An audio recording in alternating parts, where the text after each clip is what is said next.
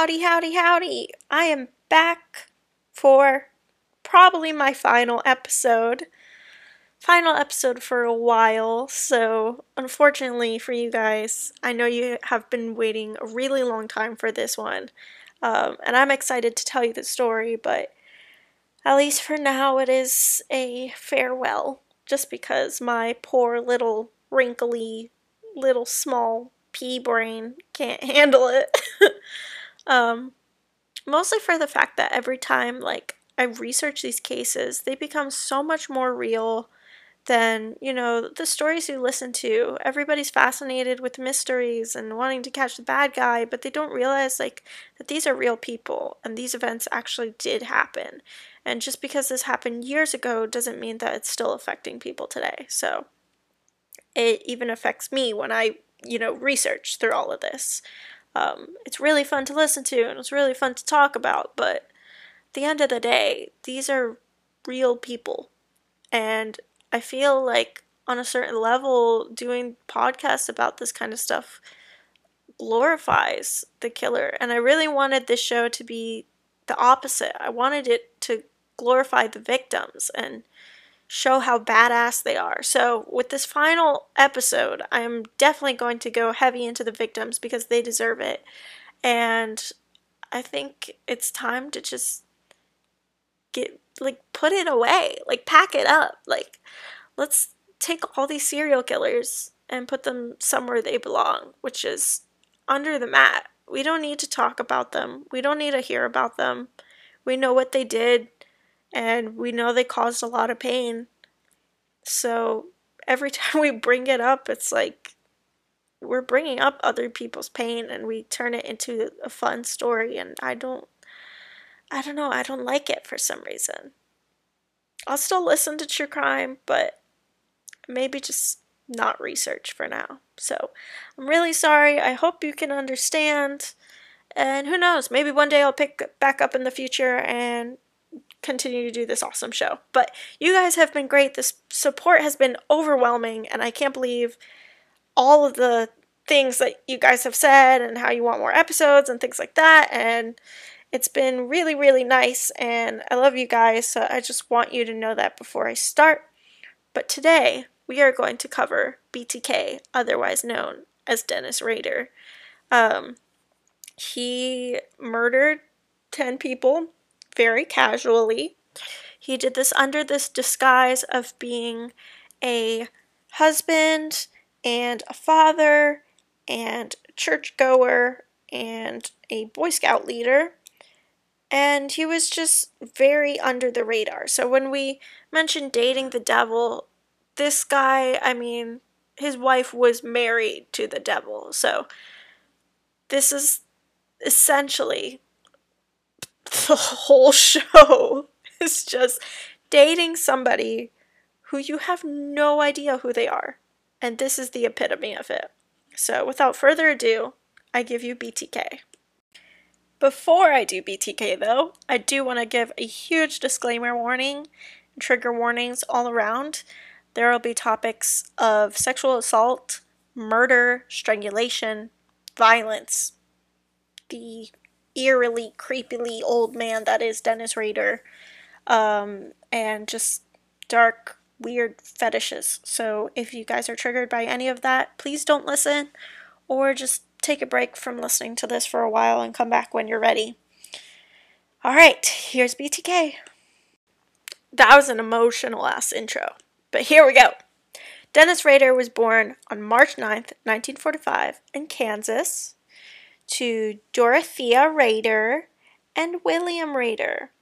His mom was a bookkeeper in Pittsburgh, Kansas, and his dad was in the Marine Corps and he worked at a gas and electric company. Dennis Rader was the oldest of 4 kids, and they were all boys, so you can imagine how that went. Surprisingly, though, there was nothing that was abusive in his early life. His father was strict, but he wasn't too strict. There was no severe trauma or big events like anything that happened with other serial killers. He was just a normal kid, and he went to elementary school, and he was a Boy Scout, and he went to church. They described him as polite and quiet, and there was just nothing really weird about him. After the younger years, he graduated from Wichita Heights High School in 1963, and then in 1965, he entered Kansas. I don't know how you pronounce this. Wesleyan College in Salina. I don't know. Wesleyan. I'm not sure. But during this time, he started breaking and entering into homes.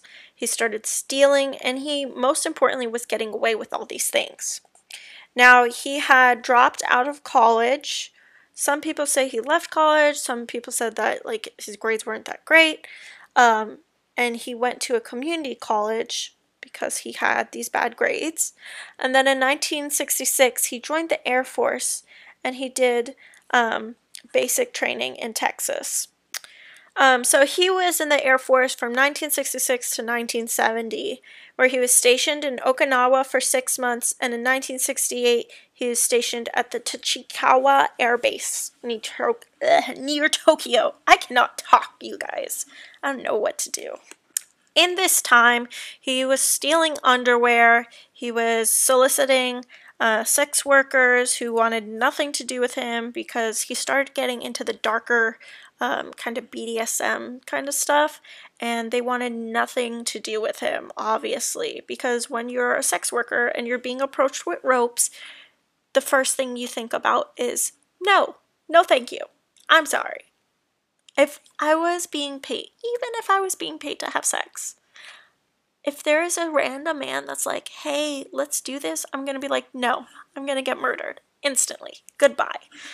And being a sex worker is dangerous. It is so dangerous. So they had every right to say no to that man. Now, in 1970, he returned to Wichita, Kansas, by the way. This is all in Kansas. And in 1971, he married 23-year-old Paula Dietz, who he had a son and a daughter with.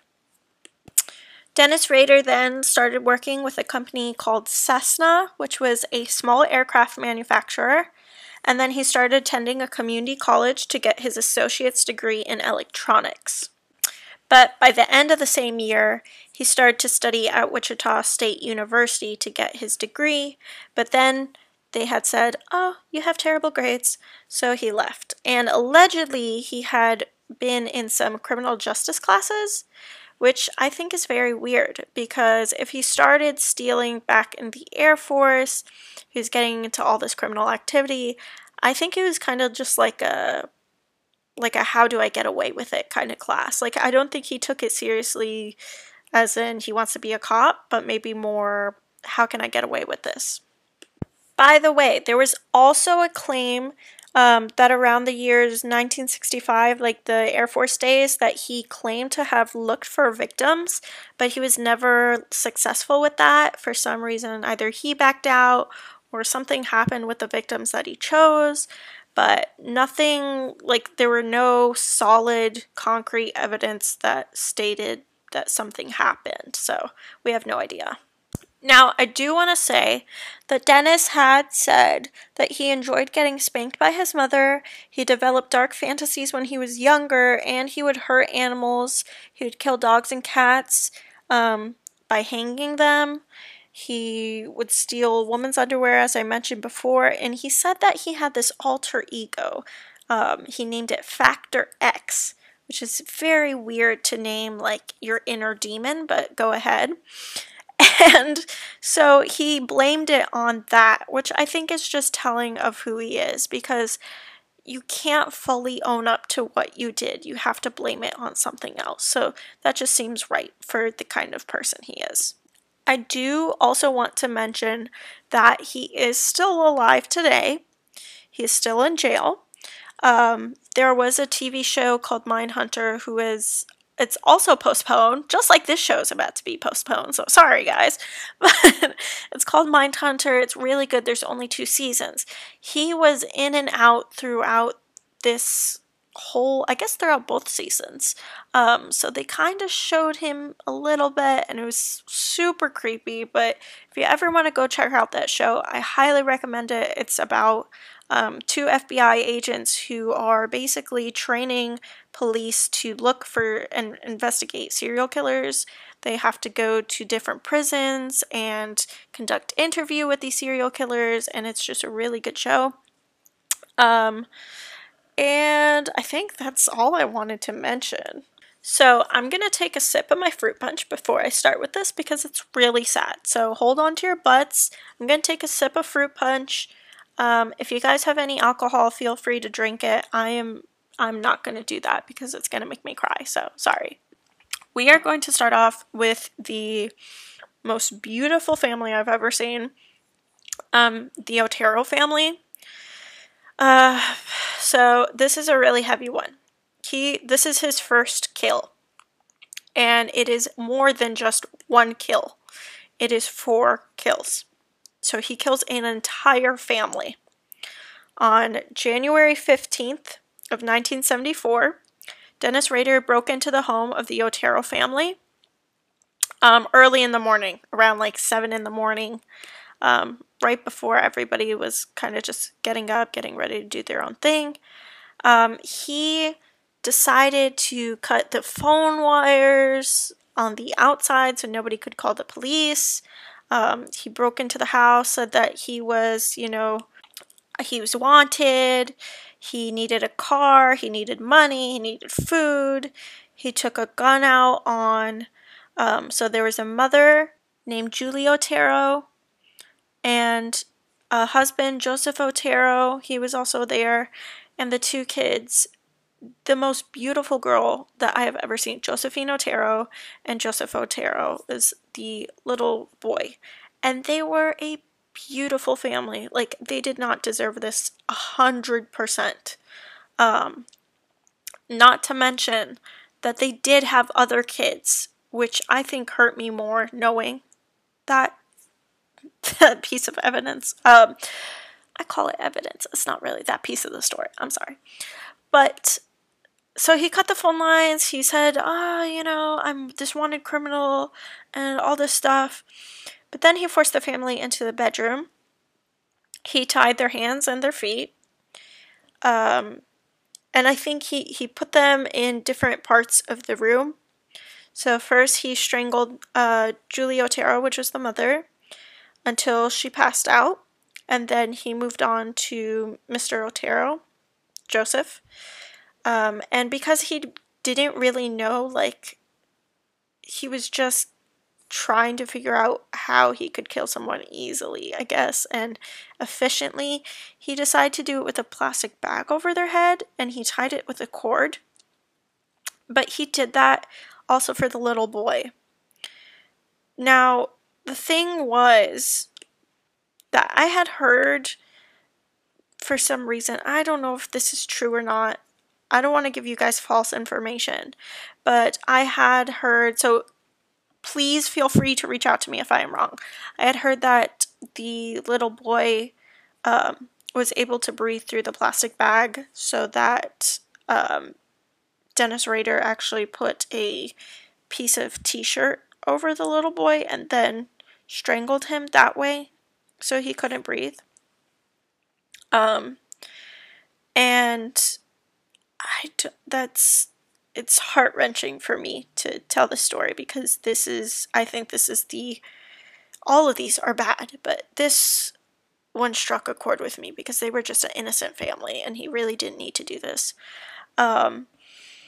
And more importantly, he's just a terrible, awful, garbage human being. So, I also wanted to mention that Dennis Rader did stalk his victims.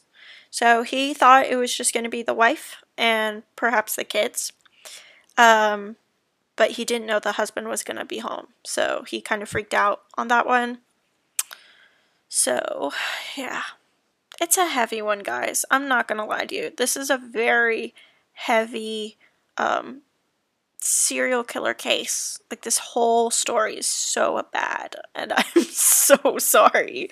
But, I mean, we gotta get through it. You guys wanted to hear it, so we're hearing it. This is Dating the Devil. Here we are, with the devil.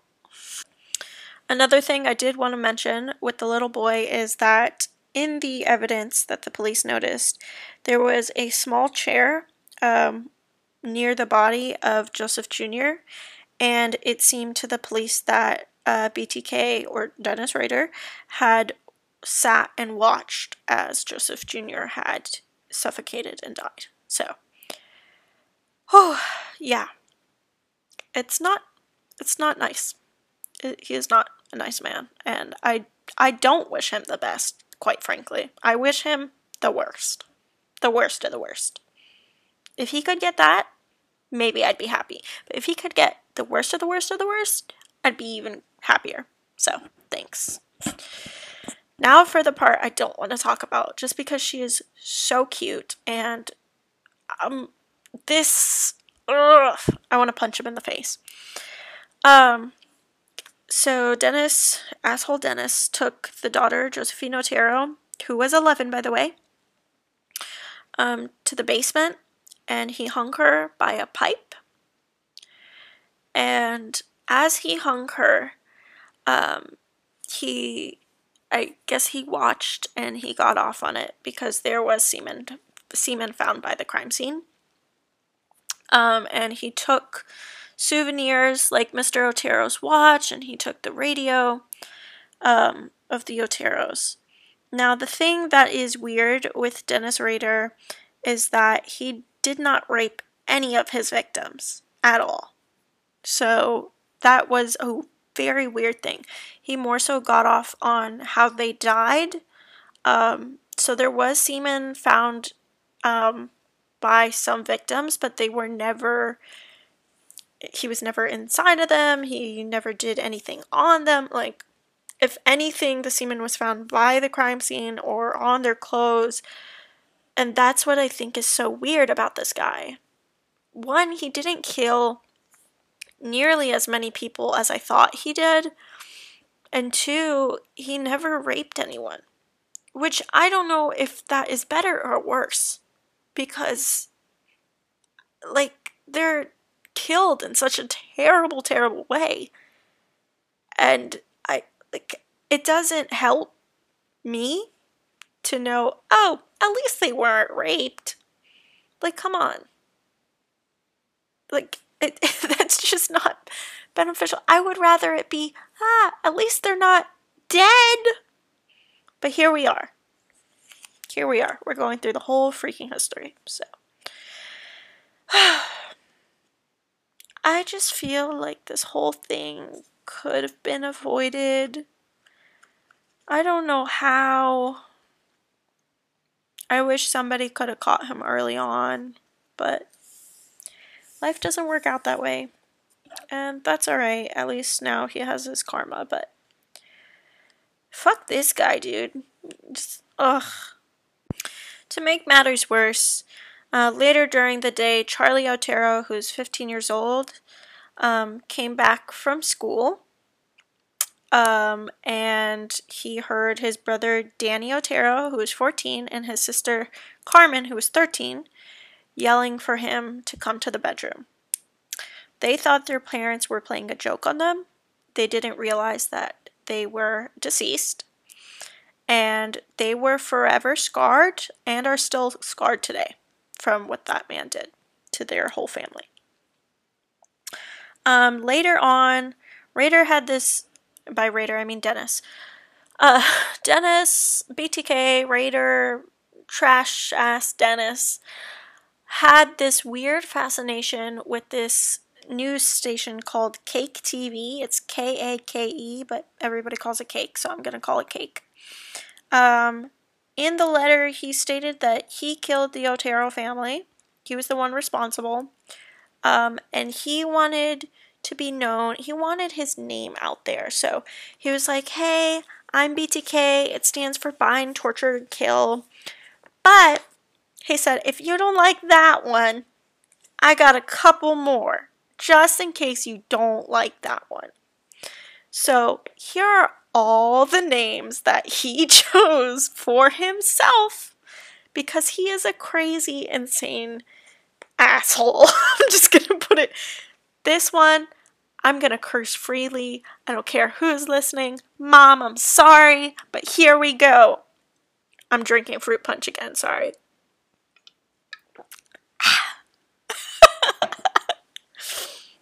So here are the names that he named himself.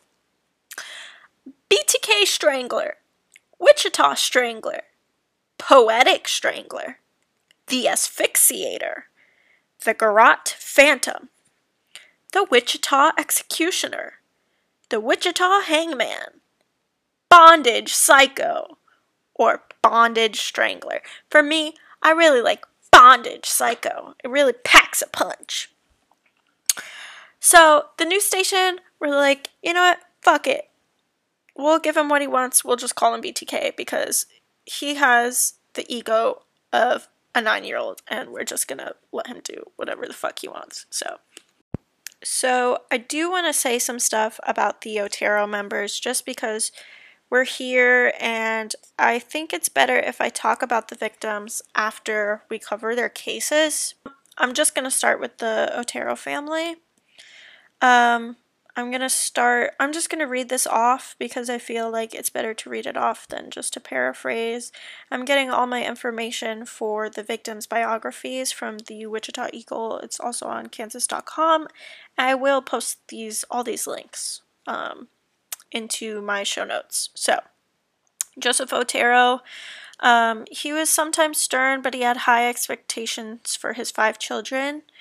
And he was also a man obsessed with aviation and cars. He was a talented bongo player, a flirt, and a cut-up.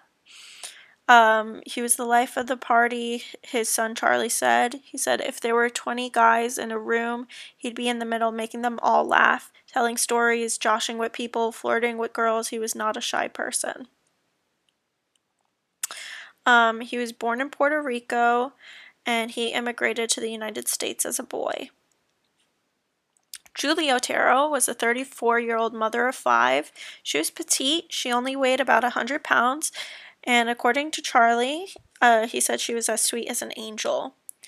But her angelic exterior hid an inner fighter, literally. A longtime Air Force wife, Julie Otero signed her entire family up for summer judo classes being offered on the base. She saw the classes as something she and her kids could do together. In no time, she was a brown belt, and her children were winning trophy after trophy, but she was a lady all the way. I love that. 11-year-old Josephine Otero was known as the new girl among her 6th grade peers at Adams Elementary School in the fall of 1973. She started school after the term had begun, something that tends to draw attention from a room full of 11 and 12-year-olds. They called her Josie. She was quiet and shy, but easygoing. She remembers So the classmate Bill Partridge had said she was quiet and shy, but she was easygoing. She would laugh when some of the other kids would sing her the theme song from the Josie and the Pussycats cartoon, which was popular at the time. She was the best student in the family. Despite holding a yellow belt in judo, she was deeply entrenched in her girly life. She liked her Barbie dolls. She wrote poetry. She painted and she drew. She was inseparable from her older sister, Carmen. As for Joseph Otero II, he was the baby of the family, but he wasn't babied. He was known as Joey. He was rarely left alone by his 4 older siblings. Joey was the darling of the family. Everybody played with Joey, used him for judo practice. We'd make the dog drag him around the house, but it was all in love. At age 9, Joey quickly became one of the most popular boys in his 4th grade class at Adams Elementary. His brother Charlie said he was good-looking, Hollywood good-looking. He had all kinds of girlfriends already. He had droves of them following him around. The family dog, Lucky, was a gift to Joey on his 5th birthday. Though the shepherd mix could be ferocious to strangers, Joey loved him. So I just wanted to make sure that you guys knew who they were because it is very easy to forget that all these victims are people. And I think it's really sweet that that entire family learned how to do judo. I'm going to teach my family how to do judo one day. We're going to kick everybody's asses, including Dennis Rader's. So that kind of made me feel better. So now we're going to talk about the 5th victim, Catherine Bright, and also her brother, Kevin. So This is a few months after the Otero's murder. Catherine Bright was murdered on April 4th of 1974. Dennis Rader had broke into her home and he hid in her bedroom. And at 2 p.m. she arrived home with her brother Kevin, who was 19 at the time. And Dennis was not expecting her, which seems to be like the theme. Like, he wasn't expecting the people to show up with other people, if that makes sense. Like, he was just expecting them, which really threw him off his game, because he was somebody who, he called it trolling, and then you got to the stalker. You had the trolling phase and then the stalking phase, and somehow those were different. The stalking phase was when he kind of acted on things, which a lot of you guys are interested in true crime because you want to learn how to defend yourselves, you want to learn what not to do, and let me tell you, what not to do is set a routine in your life. Break up your routine all the time. Switch it up, because you never know who the next Dennis Rader is. So, if that can save somebody's life, let it. Just switch up your routine. Carry a knife on you. Carry pepper spray on you. These things are so available and affordable, and you guys have no idea how many lives it could save just by getting self-defense tools. You have no clue. I also recommend taking like Krav Maga classes, take judo, take, get a concealed carry class, get a gun if you feel safe with it. I know my mentally ill people like me cannot, dabble in guns. I can't own a gun because, I'm on depression medication, anxiety medication, all that stuff, all that fun stuff I've been on since I was a kid. So in those cases, like, at least you can have a knife, at least you can, defend yourself with your body, and, lucky for me, Nate is covered. He's got them guns on him, so I feel pretty secure in my home. But if I wasn't, if I was, living by myself, I would make sure that I could properly defend myself. I think it's important, and I think you guys definitely should learn. Whether you're a man or a woman or non-binary, I think it's important for everybody to know how to defend themselves, because you don't want to be that person who just doesn't get lucky one day. That's not how you want to end it. So, we had Catherine Bright and her brother Kevin. So Rader came rushing out of the bedroom with a gun pointing at both of them. He told them the same thing, that he was a wanted criminal, he needed a car, food, money, he was on his way to New York. He forced them into the bedroom, and according to BTK, he doesn't remember who he tied up first. He said, oh, I either tied up Catherine first or I tied up his brother first, but Kevin, who survived, was able to help tell the story. So he actually ordered Kevin to tie his sister's hands and feet, and then he took Kevin into the other room and tried to tie him up, but he wasn't as successful, because Kevin got into a fight with Dennis Rader. He got really close to taking the gun away from him, but then Dennis got a good hold on the gun and shot Kevin in the head, not once but 2 times. So, needless to say, Kevin was a little shocked. And then he went to Catherine Bright. He went back in the other room. He was strangling her, and he was actually stabbing her in the abdomen multiple times, because he realized that strangling didn't work. So I think he had, like, I don't know if he wasn't strong enough to strangle her, or if the material he had wasn't strong enough. I'm not sure why that didn't work, but it ended up getting more violent than it needed to be. And luckily, Kevin somehow, by the grace of God, was able to escape. He ran a few blocks, and he got multiple emergency surgeries, blood transfusions, everything. And he was actually able to survive. So he did survive, but unfortunately Catherine didn't make it. She died at the age of 21.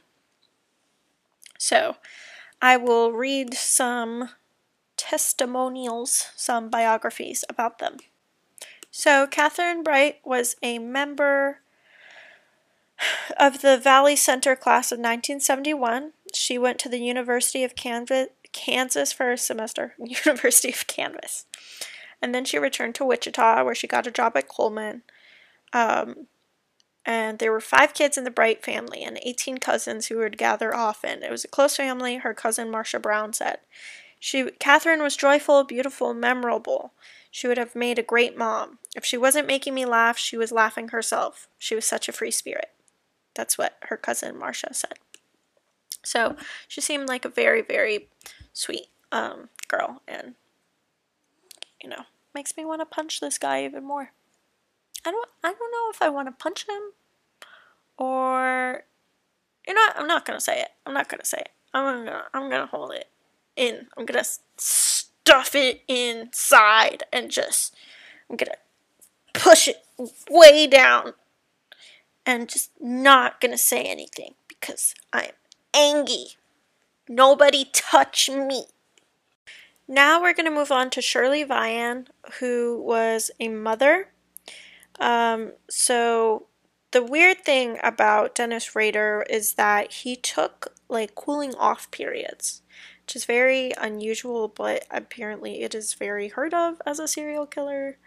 And we didn't really start seeing these cooling off periods until BTK, because he had his reign of terror was from 1974 to 1991. So he wasn't captured until like 2005, which blows my mind, but it took decades to catch him. So he did have these periods where he wouldn't kill anybody. But it wasn't till March 17th of 1977 when Shirley Vian was murdered, and she was 24. She left behind her 3 kids and her husband, Richard Vian. So, Dennis Rader decided to go down the street, and he came in contact with a 5-year-old boy named Steve Relford. He pulled out a picture of his own wife and son, and he asked the little boy if he knew who they were. The boy said no, and he went home. And later, Dennis Rader knocked on the little boy's door, and he posed as a detective and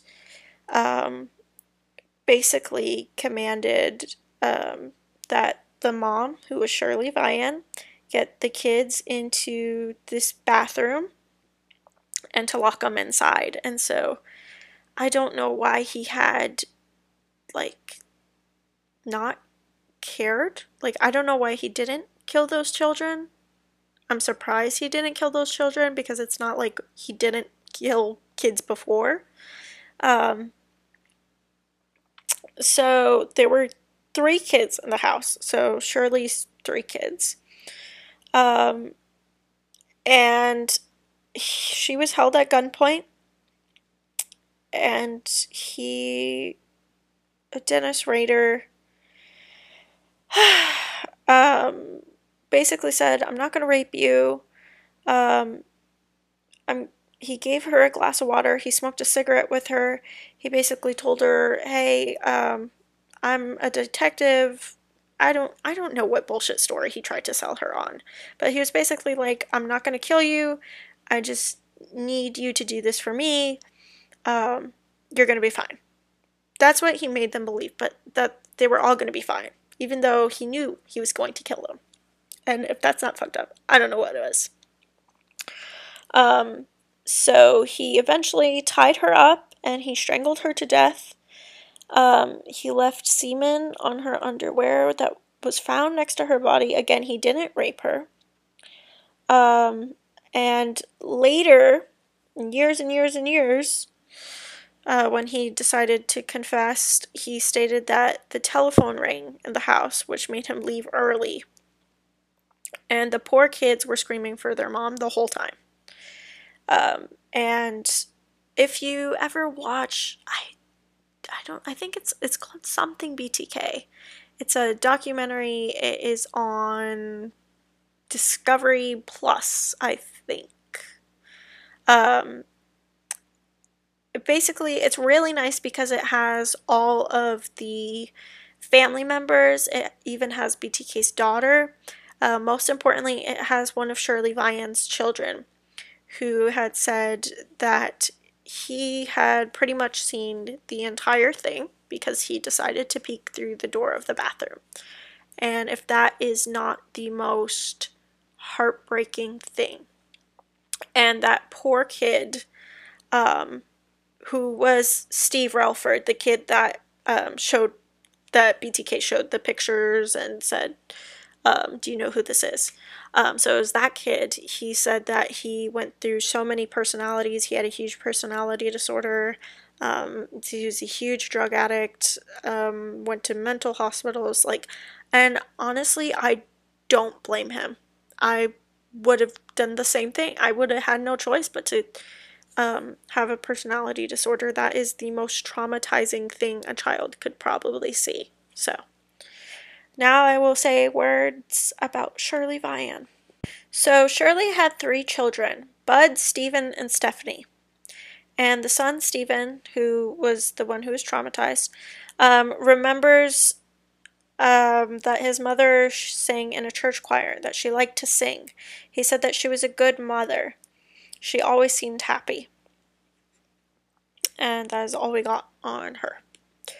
And I just think it's really, really, really unfortunate that she had to die that way, and especially for those kids to go through that. And in my personal opinion, I think Dennis Rader is a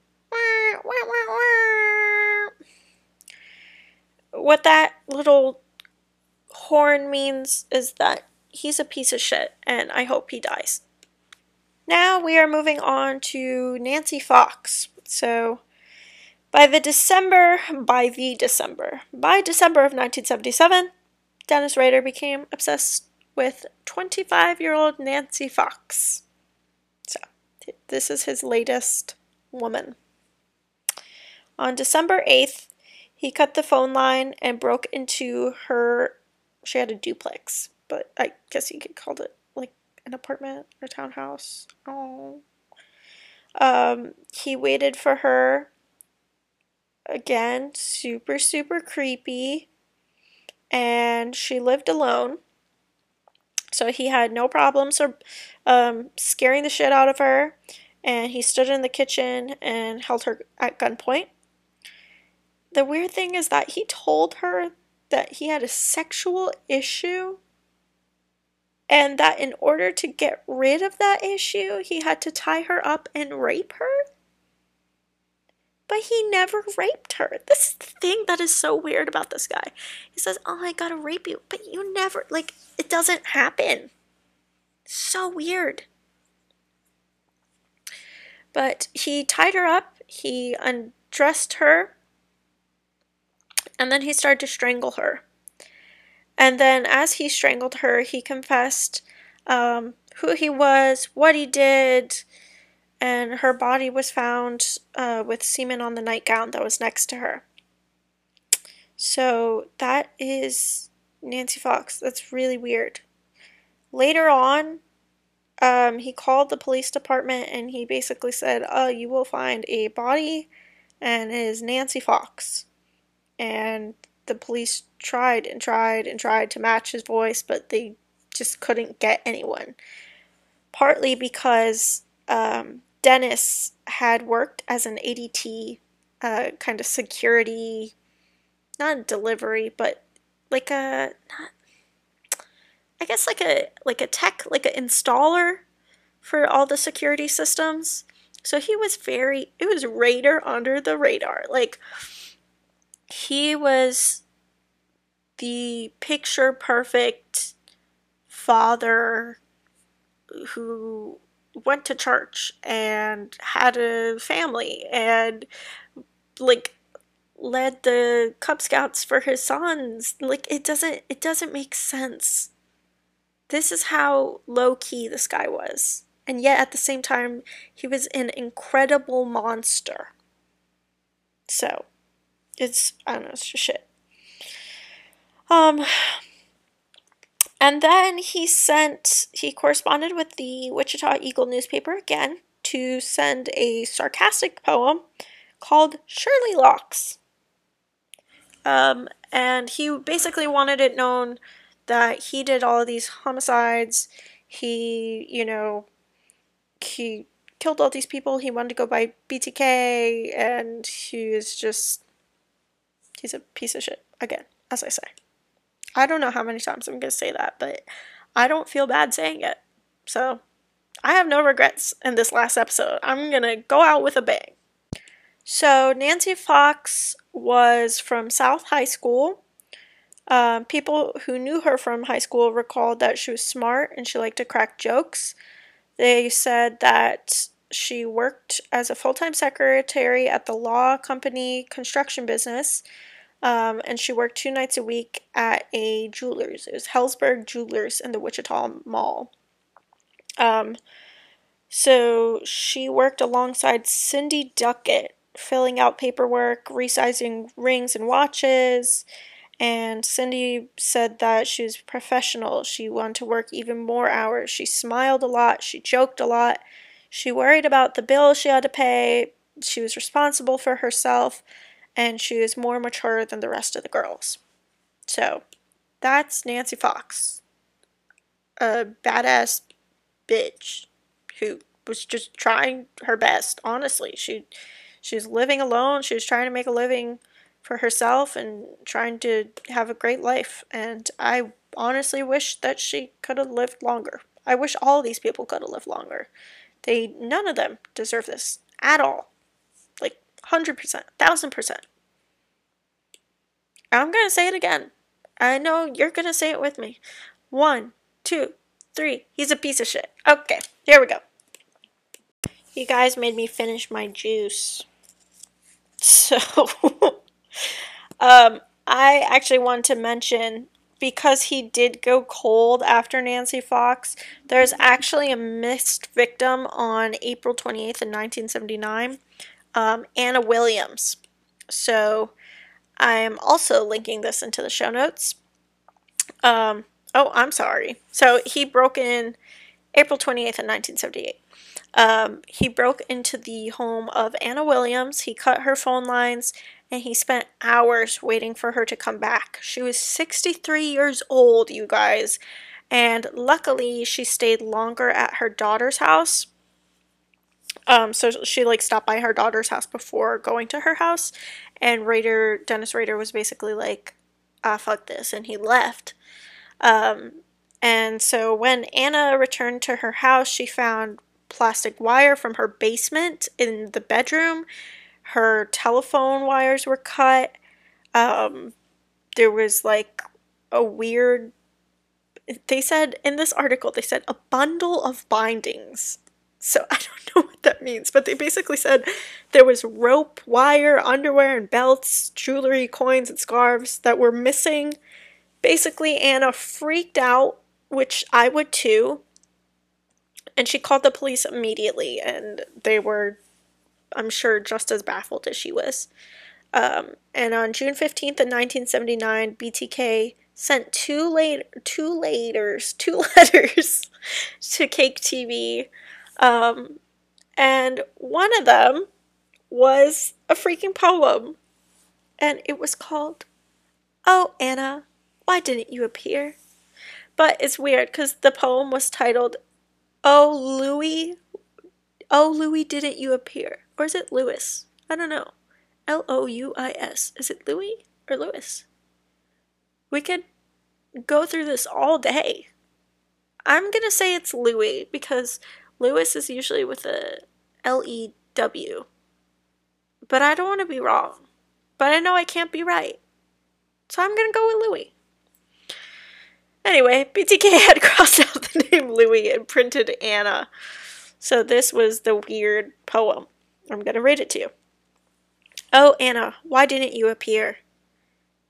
Was perfect plan of deviant pleasure so bold on that spring night, my inner felling hot with propension of the new awakening season. Worn, wet with inner fear and rapture, my pleasure of entanglement, like new vines at night. I think he listened to too much Jada Pinkett Smith. Oh, Anna, why didn't you appear?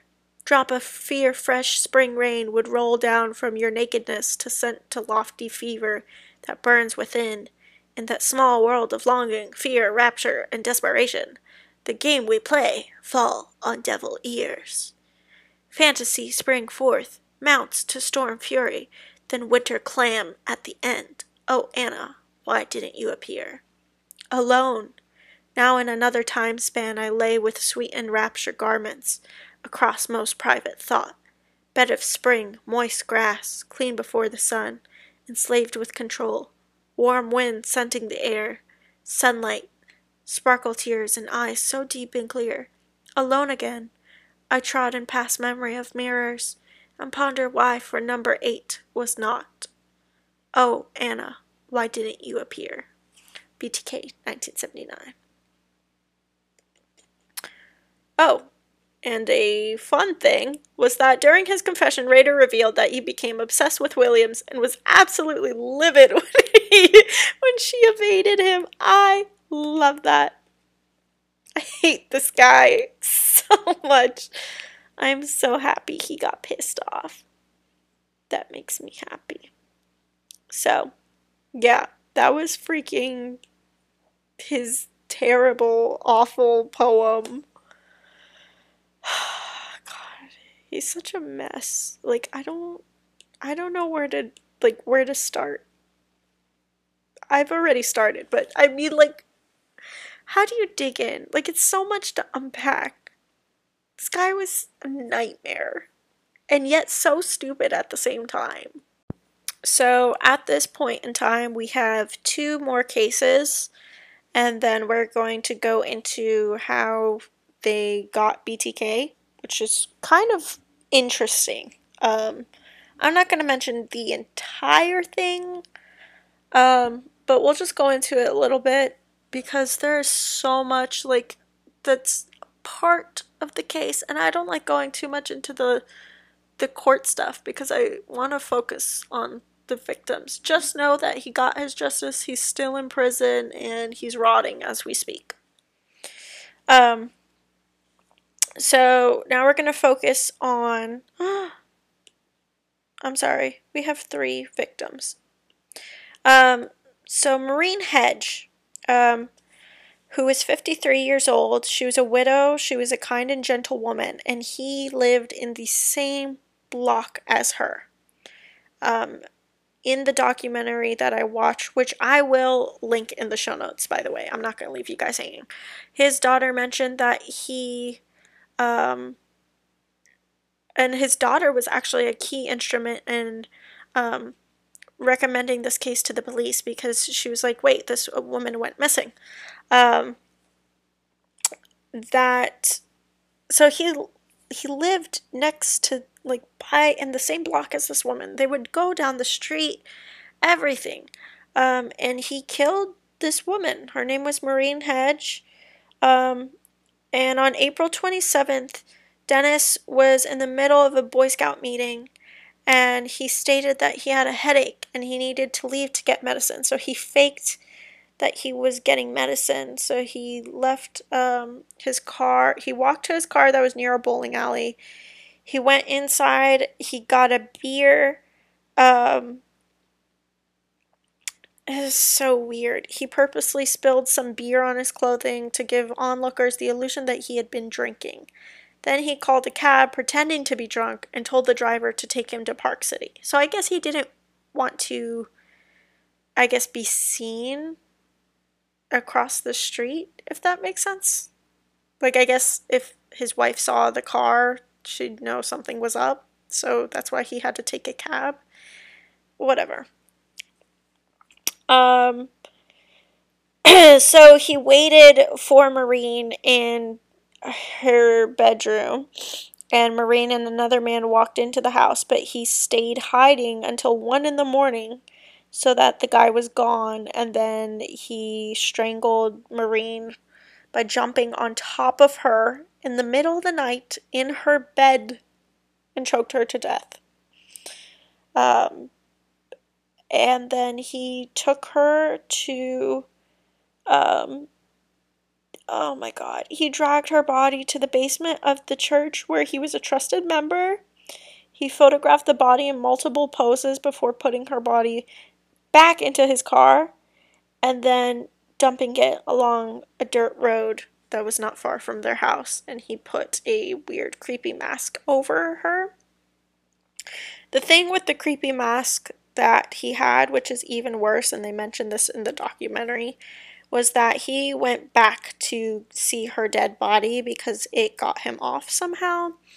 And she was far too decomposed, so in order to get off, he put that mask over her and then proceeded to, yeah, to do that, to, yeah, you know what I'm talking about. I don't want to say it. He's disgusting. Say it one more time, guys. Piece of shit. Now we're going to talk about Vicky Wegerly. And I don't want to forget Maureen Hedge.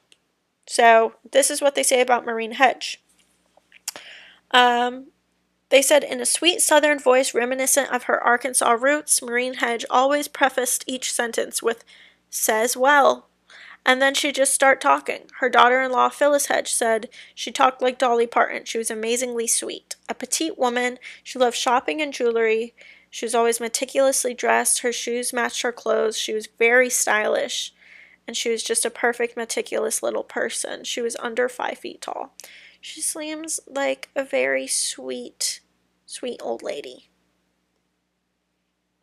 So now we're going to talk about Vicky Wegerly. So on September 16th of 1986, Dennis Rader dressed up as a telephone repairman and knocked on Vicky's door. She let him into her house, thinking that he was going to fix the phone line, but he held her at gunpoint and told her that he was going to tie her up. So as he tried to tie her up, she fought him really hard and put cuts and scratches all over him. And then he got a rope and stopped her fighting by choking her to death. After that, he posed her, he took pictures of her, and then he stole her car. After that, her husband, Bill Wegerly, came home, saw that his car was going in the opposite direction of his house, and he couldn't see the driver. And when he came home, he saw his 2-year-old son in the living room, just by himself. So he looked for his wife, and found her dead. Now, the most messed up thing was that Bill was, like, suspected as, like, #1 perpetrator to Vicky. So they were trying to charge Bill as the killer of Vicky, which he wasn't. And luckily for just justice sake, they actually were able to charge Rader with this case and drop the charges on Bill. So he was able to get custody of his boy again. He was able to, just not have those charges anymore. But I do think that probably messed up his life severely, because even if you are a suspect in that case, like, they're going to do everything to ruin your life just to nail you, and it's just, it sucks because he didn't do it. So he went through all that trouble for nothing. So now we're going to read about Vicky. And where is it? Where? Guys, I ran out of juice. I want to get up and get more juice, but at the same time, like, I want to get Dennis over with because he doesn't deserve to have me talk about him. But I don't know. I want to do more episodes, but at the same time, it's like, it puts such a toll on my mental health, and I think it's better that I don't. So, while I do want to give you guys what you want, I also want to be mentally okay. So, stories like this don't really help, but it's all good. So Vicky loved children. She loved her own children as well as other people's kids. Of course, I love other kids too. I love my little sister. I love little babies that I see across the street. They're so cute with their chubby little cheeks. So I get Vicky. I understand. Kids are cute. Um, oh, and she volunteered as a babysitter at St. Andrew's Lutheran Church, which she regularly attended, and at Asbury United Methodist Church, which was in her neighborhood.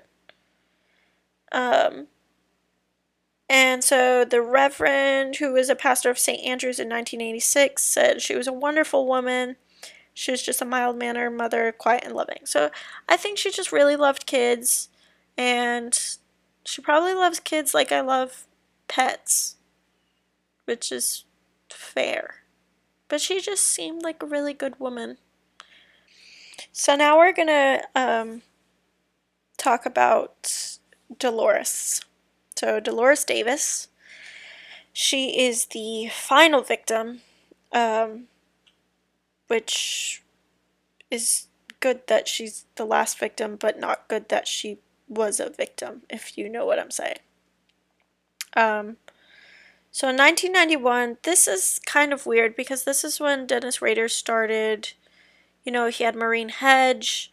He kind of went everywhere with the age groups. Like, there was not an age group that he didn't, like, dabble in. He went from really little kids to really older women. And I just think that's strange, but also shows you how fucked up he is. Like, there was not an untouchable person to him, which I don't like.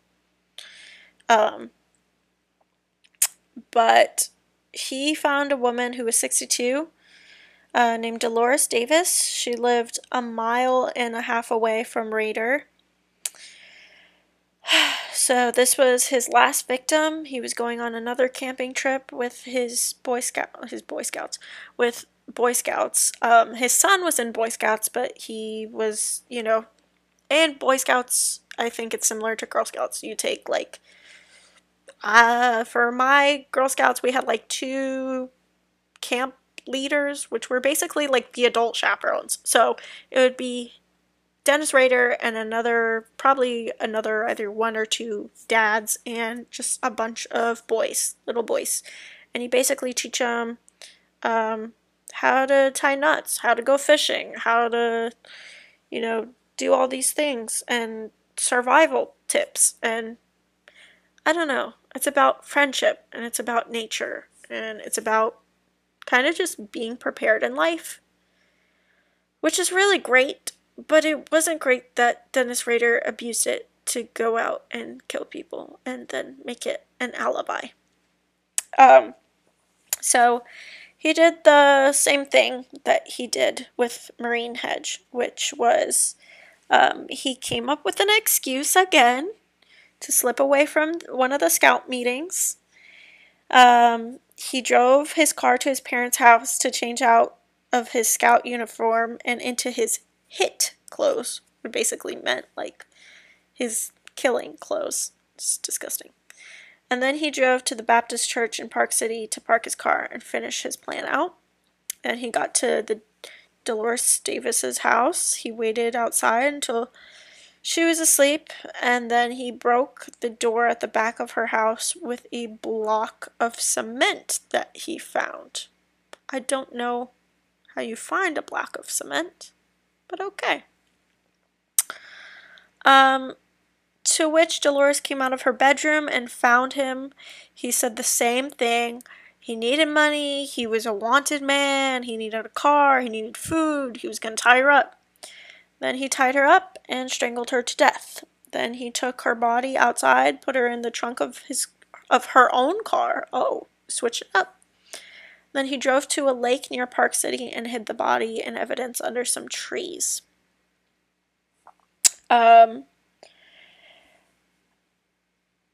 What the heck? He drove the car back to the Davises' house, wiped it down for fingerprints, and then left to go back to the church. He went back to where he hid the body, put it in his trunk, and dumped the body under a bridge in Sedgwick County.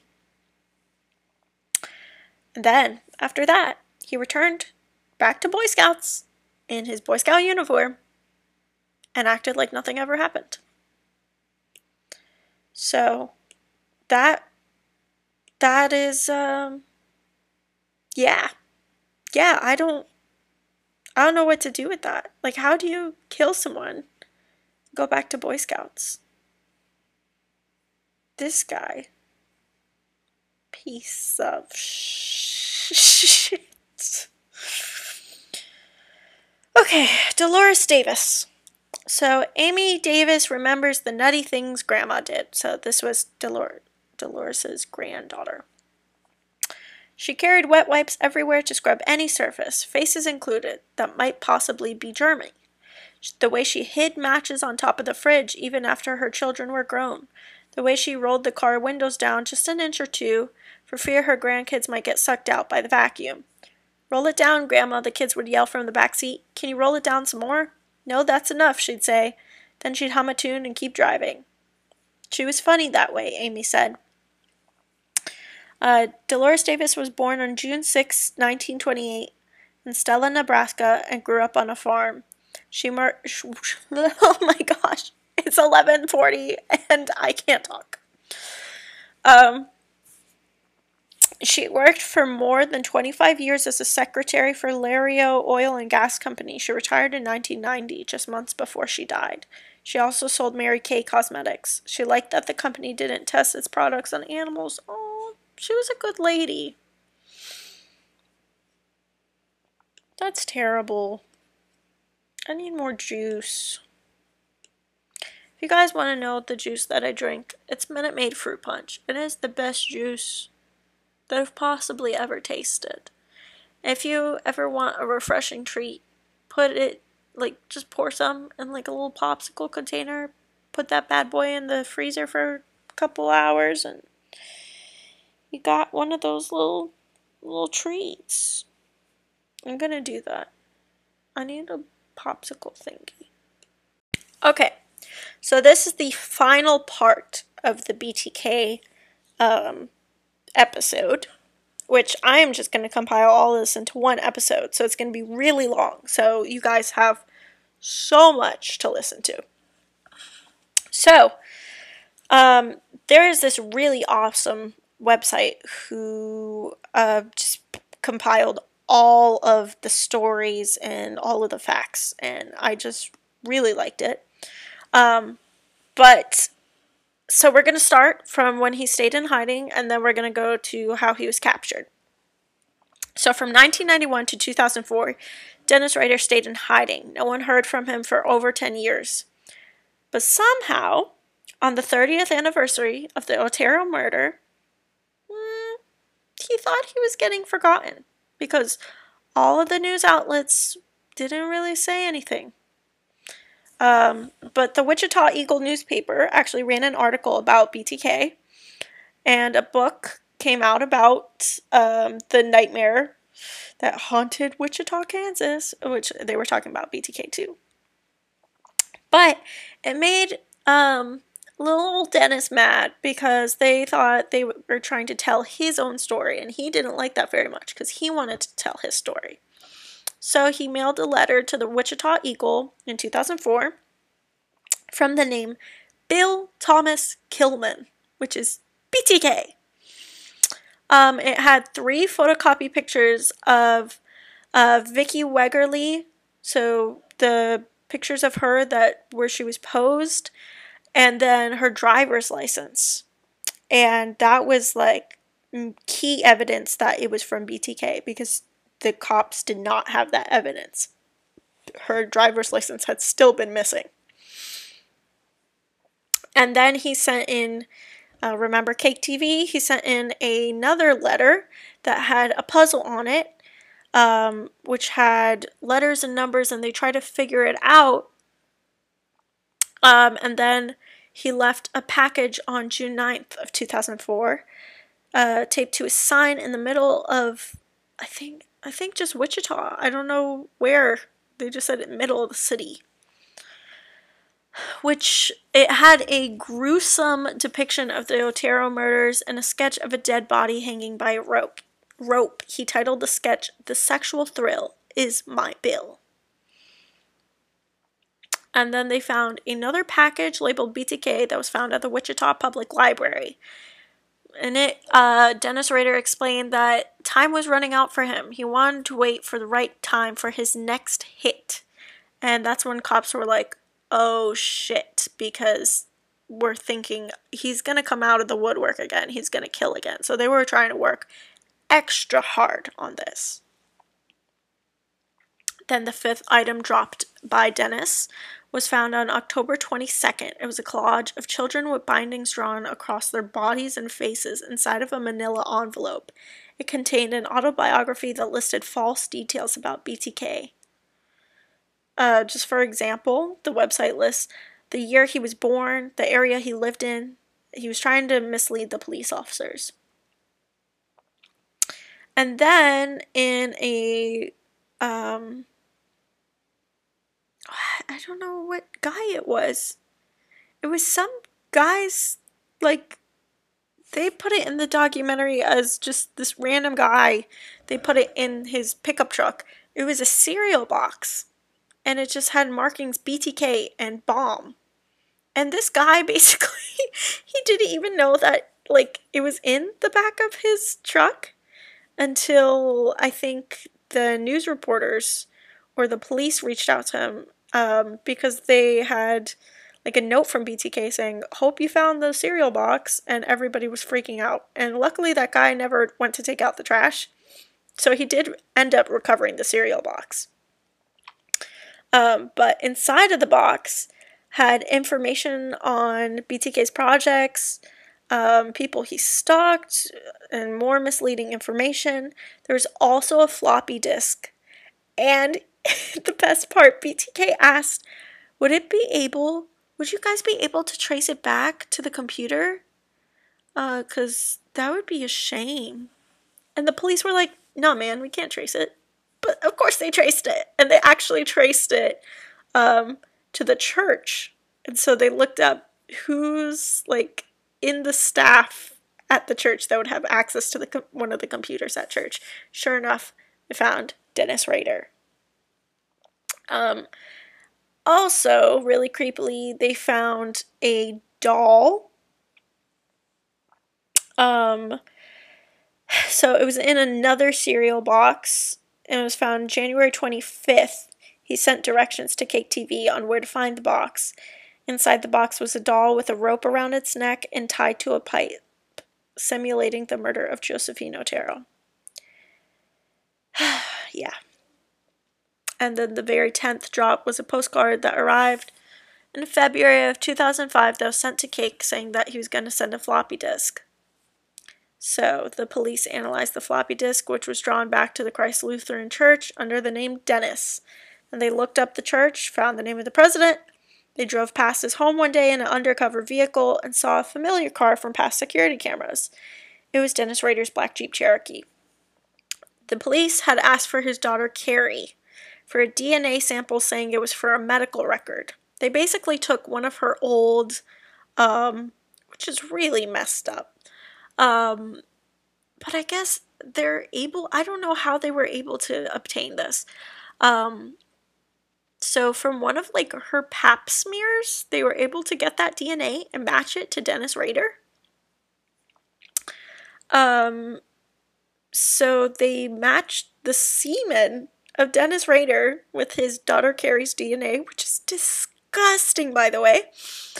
And they found a match and they solved the case. So That was awesome. So on February 25th of 2005, the Wichita Police Department surrounded Rader's car after he ate lunch at work and led him to a waiting police car where he was handcuffed. Which is awesome. I'm not going to go through that whole court case because it's a whole lot. But on August 18th of 2005, Judge Waller sentenced Dennis Rader to life in prison. He was not eligible for parole until 2180. He was also not allowed access to materials that would fulfill his fantasies. And then on August 19th, 2005, he was taken to his new home, the El Dorado Correctional Facility in El Dorado, Kansas. So, and surprisingly, he confessed to a lot of these crimes in court. Like, I will be posting all the links to all this information. And in that website that I had just read off of, they have like all of his confessions in court, and it's weird to like see him talk so casual about it. He was like, yeah, I guess I stalked her or whatever, but I don't really remember. It's just kind of like a thing I did, I guess, whatever. And it's so creepy to watch because you're like, this guy who's acting completely normal right now is talking about murdering this person and strangling them to death. And it just makes you feel like I don't know how to feel. So that was BTK, you guys, and I really hope you enjoyed it, and I hope you enjoyed this show as much as I enjoyed making it. So I will see you guys sometime in the future. This is not a forever goodbye, but it is a goodbye for now. I wish you guys the best. I hope you wish me the best because it's not the end. I will still be alive and well. I'm just off doing my other stuff. And yeah, I will see you guys next time. I hope you enjoyed this episode, and yeah, don't date the devil, guys. Just don't.